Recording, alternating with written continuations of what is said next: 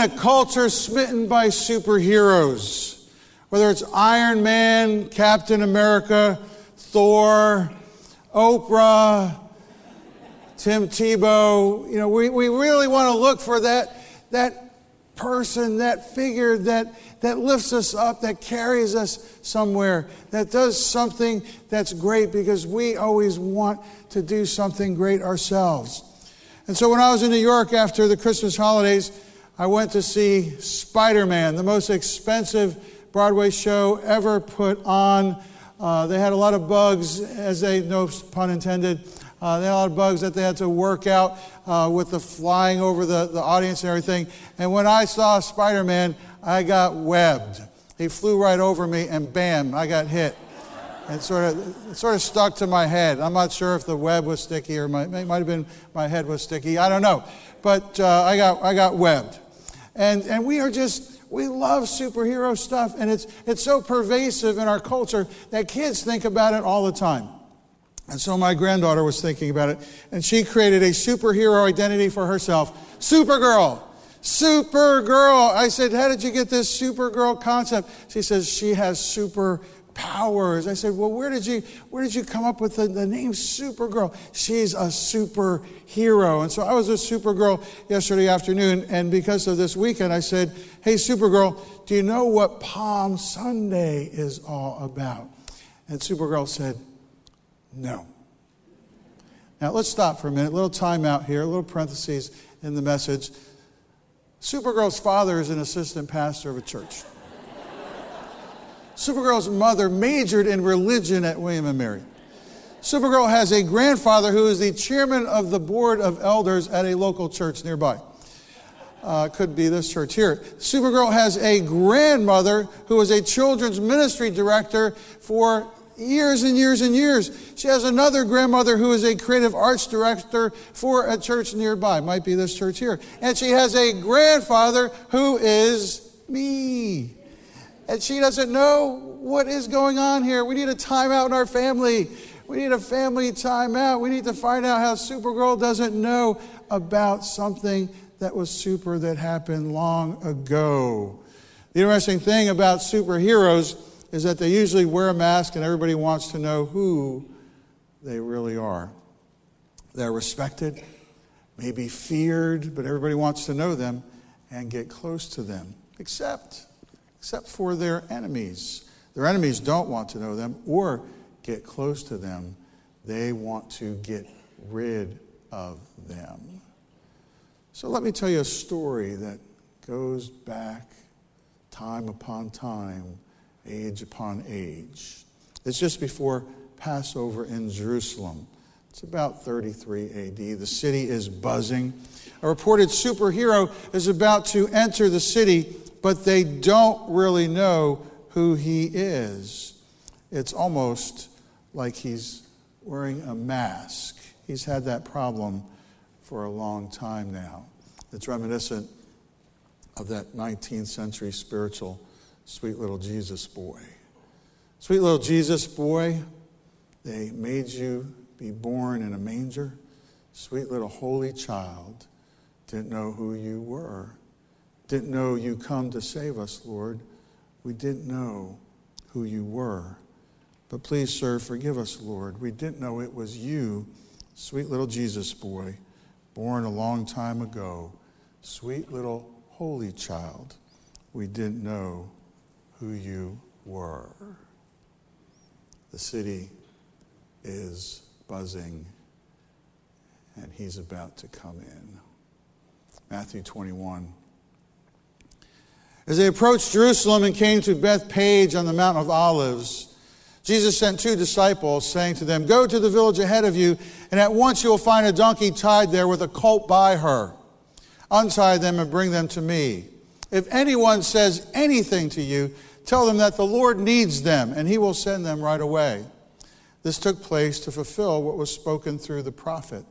"Say to the daughter of Zion, see, your king comes to you, gentle and riding on a donkey, on a colt, the foal of a donkey." And people had read this for a long time, but they didn't know who he was. The disciples went and did as Jesus had instructed them. They brought the donkey and the colt, placed their cloaks on them, and Jesus sat on them.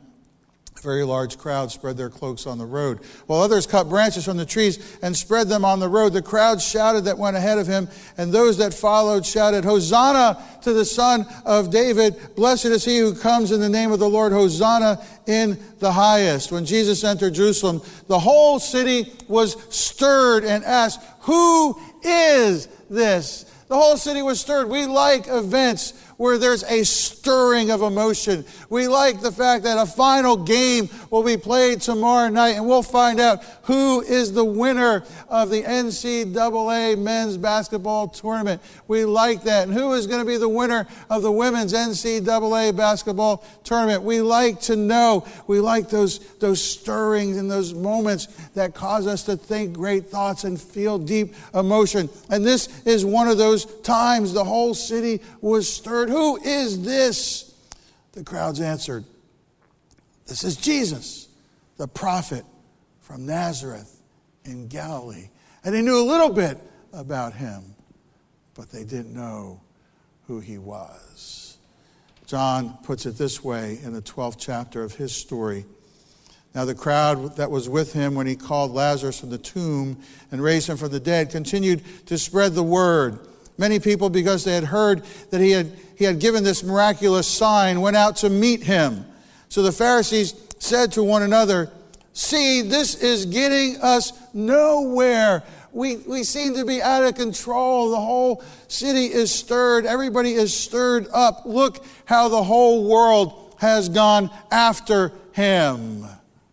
But they didn't know who he was. Jesus said, verse 27, "Now my heart is troubled, and what shall I say? What shall I say? Father, save me from this hour? Shall I just cash it in, pack it up, go home right now? Father, save me from this hour?" No. It was for this very reason I came to this hour. He wanted us to know who he was. He didn't just want to be a masked man, a cryptic figure in history. He wanted us to know who he was. And there was ample evidence that would secure his identity. It was already written. So today, let's look at some of the significant predictions in the Old Testament that should have told people not just that he was coming, but who he really was. Micah 5, it's a passage that we look at often at Christmas. "Marshal your troops, O city of troops, for a siege is laid against us. They will strike Israel's ruler on the cheek with a rod. But you, Bethlehem Ephrathah, though you are small among the clans of Judah, out of you will come for me one who will be ruler over Israel, whose origins are from of old, from ancient times." They knew exactly where he was supposed to come from.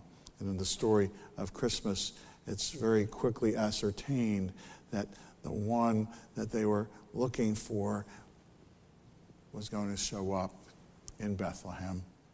In Isaiah 53, we have this amazing weaving of the details of the story in prophetic utterance by this prophet Isaiah. "Who has believed our message? And to whom has the arm of the Lord been revealed? He grew up before him like a tender shoot and like a root out of dry ground. He had no beauty or majesty to attract us to him, nothing in his appearance that we should desire him. He was despised and rejected by men, a man of sorrows and familiar with suffering. Like one from whom men hide their faces, he was despised, and we esteemed him not. Surely he took up our infirmities and carried our sorrows, yet we considered him smitten by God, stricken by God, smitten by him and afflicted. But he was pierced for our transgressions. He was crushed for our iniquities. The punishment that brought us peace was upon him, and by his wounds we are healed. We all like sheep have gone astray. Each of us has turned to his own way, and the Lord has laid on him the iniquity of us all. He was oppressed and afflicted, yet he did not open his mouth. He was led like a lamb to the slaughter, and as a sheep before her shearers is silent. So he did not open his mouth. By oppression and judgment, he was taken away. And is there any more clear description of what happened in the political maneuverings that took place right before what we call Good Friday, when Jesus is bounced around like a political football, and people are trying to get him executed. Other political leadership is saying, I don't know if I can do this. I really don't see that he's done anything wrong at this point, but he is obviously being led like a lamb to the slaughter, and yet he did not open his mouth to complain about it. And who can speak of his descendants?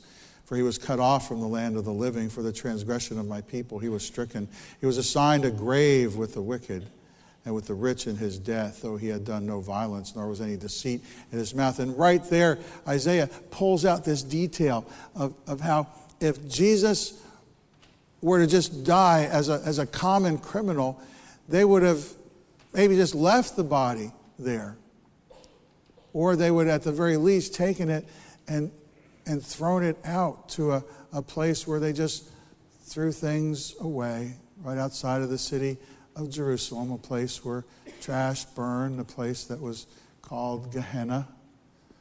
Or maybe he'd get a very cheap burial somewhere in a plot of land that was just for foreigners and strangers and those who couldn't afford anything. But what happened?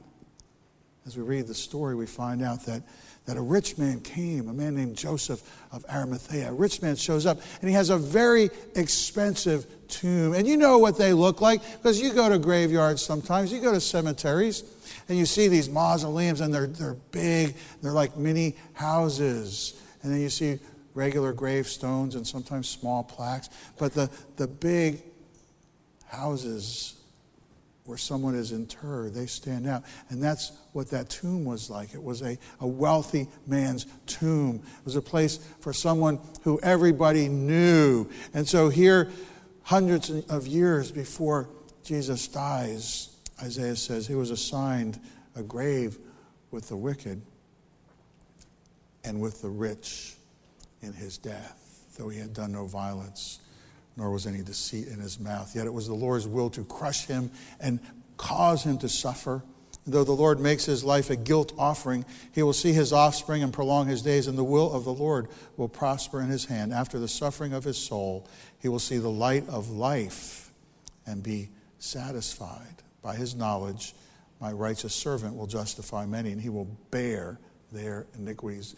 We have already sung songs about this today, about his love and what he did for us. And here Isaiah wrote about it hundreds of years before it ever happened. After the suffering of his soul, he will see the light of life. In Psalm 41, we have an interesting allusion. Even my close friend whom I trusted, he who shared my bread, has lifted up his heel against me. It connects to what Judas did at that Last Supper. In Matthew 26, 20 through 25, we come to understand that, yes, one of the disciples will indeed betray him. One of the disciples at that table, a disciple who is dipping his bread at the same table as Jesus is dipping his bread, will turn against him. Even my close friend whom I trusted, he who shared my bread has lifted up his heel against me. Hundreds of years before the act itself took place, it was described. One of the most interesting and often overlooked prophecies is Zechariah 11. I told them, if you think it best, give me my pay, but if not, keep it. So they paid me 30 pieces of silver. And the Lord said to me, throw it to the potter, the handsome price at which they priced me. So I took the 30 pieces of silver and threw them into the house of the Lord, to the potter. Now, if you were to just look at the 30 pieces of silver alone, you could say, well, maybe that's just a coincidence. 30 pieces, that could easily be a coincidence. But when you add I threw them into the house of the Lord, to the potter, you have something much more deep and passionate that's taking place here. Matthew 27, early in the morning, all the chief priests and the elders of the people came to the decision to put Jesus to death. They bound him, led him away, and handed him over to Pilate, the governor. When Judas, who had betrayed him, saw that Jesus was condemned, he was seized with remorse and returned the 30 silver coins to the chief priests and the elders. I have sinned, he said, for I have betrayed innocent blood. What is that to us? They replied. That's your responsibility. So Judas threw the money into the temple and left. Then he went away and hanged himself. The chief priests picked up the coins and said, it is against the law to put this into the treasury. In other words, they couldn't return it since it is blood money. So they decided to use the money to buy the potter's field as a burial place for foreigners. So I took the 30 pieces of silver and threw them into the house of the Lord to the potter. In Isaiah 50, we have another passage that sometimes sits in the shadow of Isaiah 53. I offered my back to those who beat me, my cheeks to those who pulled out my beard. I did not hide my face from mocking and spitting. Because the sovereign Lord helps me, I will not be disgraced. Therefore I have set my face like flint, and I know I will not be put to shame. He who vindicates me is near. Who then will bring charges against me? Matthew 26. Then they spit in his face and struck him with their fists. Others slapped him and said, prophesy to us, Christ. Who hit you? In Psalm 69, we have more of this description of the passion. Come near and rescue me. Redeem me because of my foes. You know how I am scorned, disgraced, and shamed. All my enemies are before you. Scorn has broken my heart and has left me helpless. I looked for sympathy, but there was none. For comforters, but I found none. They put gall in my food and gave me vinegar for my thirst. Matthew 27. They came to a place called Golgotha, which means the place of the skull, because somehow the formation of the rock, if you looked at it in a certain way, maybe with the sun at a certain angle, it would look like a skull, the place of the skull. There they offered Jesus wine to drink mixed with gall, but after tasting it, he refused to drink it. When they had crucified him, they divided up his clothes by casting lots. And sitting down, they kept watch over him there. Above his head, they placed the written charge against him. This is Jesus, the King of the Jews. And so you have all these descriptions, all these words that paint a picture of something that is hundreds and hundreds of years out into the future. And they describe in detail just about every single moment of what happened.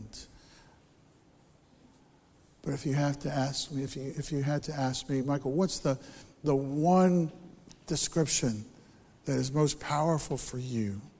What's the one description that totally nails it down, that says this is the defining word picture of all the word pictures? They all build and build and build, but which one is the masterpiece? I would always tell you the same answer. And I always would begin to tell you with a question. Why did Jesus, when he was on the cross, say, my God, why have you forsaken me? And as I've often asked that question, I've often gotten the answers that are typical. He felt lost. He was defeated. He felt that God had abandoned him.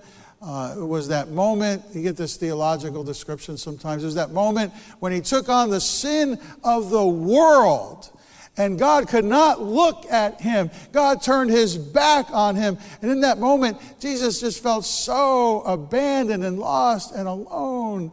But the world is full of sin each and every day, and God still looks at the world each and every single day. It could not be that.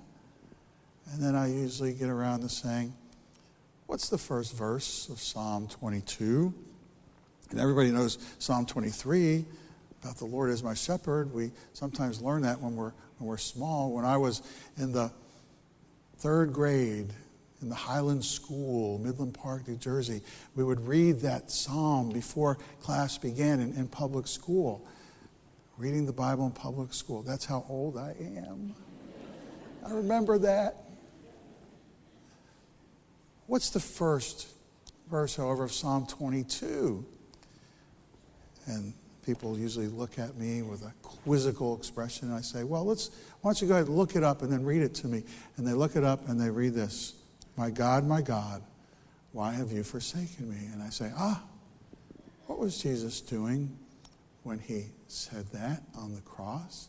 And sometimes they still can't put it together. So finally I say, he was quoting Psalm 22, which raises the question then, why was he quoting Psalm 22?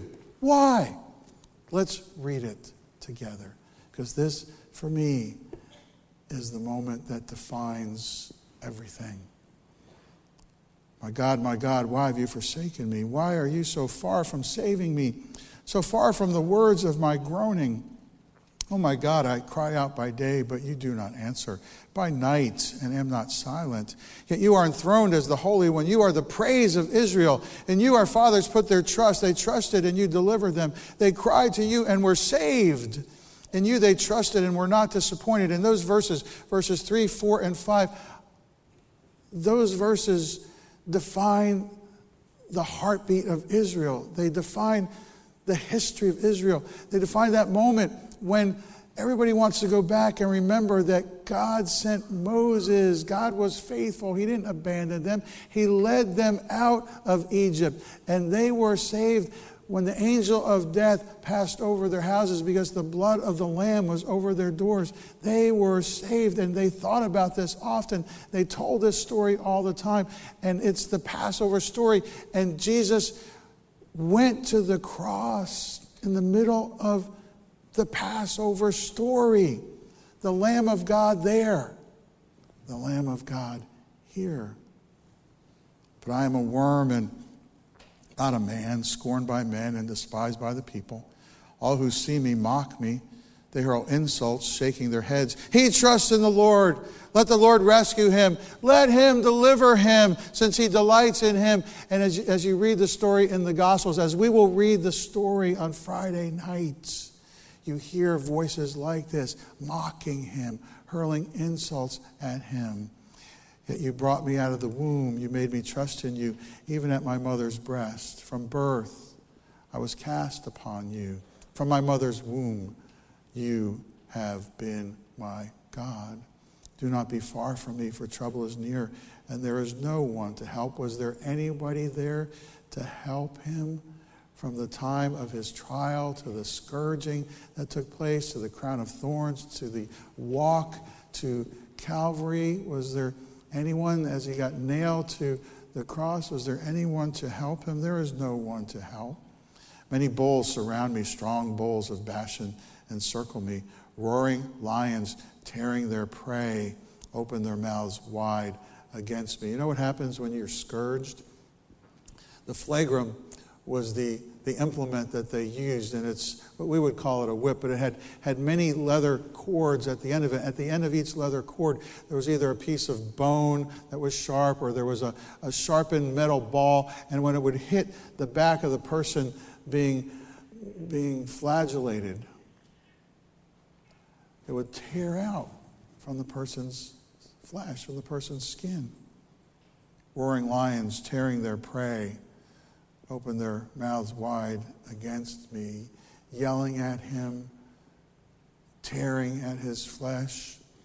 I am poured out like water, and all my bones are out of joint. My heart has turned to wax. It has melted away within me.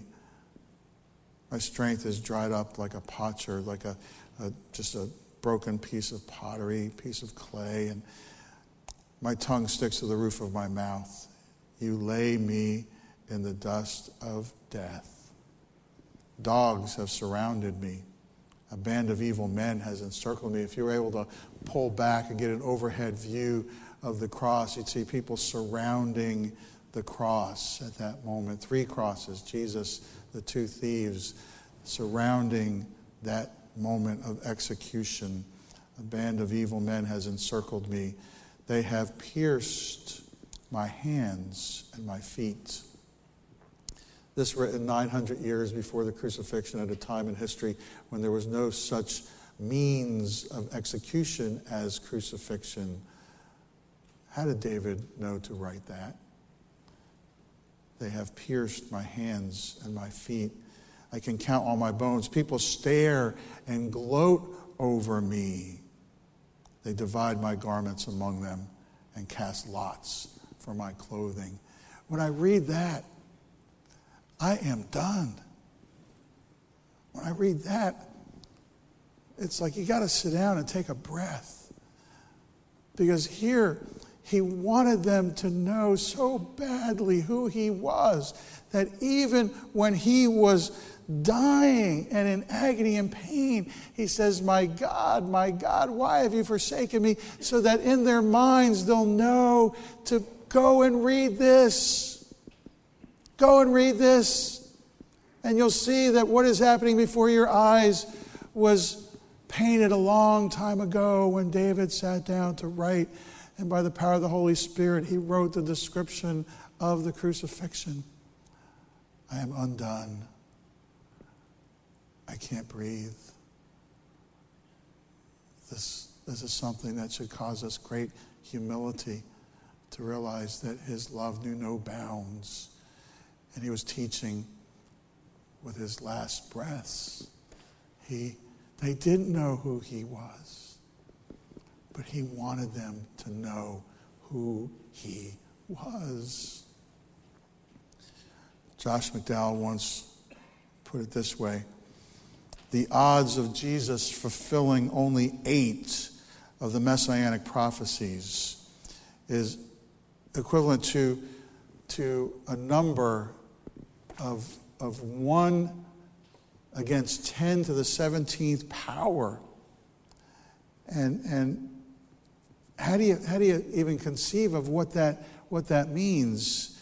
The odds of Jesus fulfilling only 8 of the messianic prophecies is like, gazillions and gazillions to 1. He said, this is the equivalent to covering the entire state of Texas with silver dollars 2 feet deep. Entire state of Texas, silver dollars 2 feet deep. You take one of those silver dollars and you mark it in some way. You put a big red X on it, you spray it gold, whatever you want to do to mark that one. And then, if this is even possible, you mix up then all the silver dollars covering the entire state of Texas, and you take a blindfolded person and you drop them anywhere in Texas, and you say, you get one pick to pick the marked coin.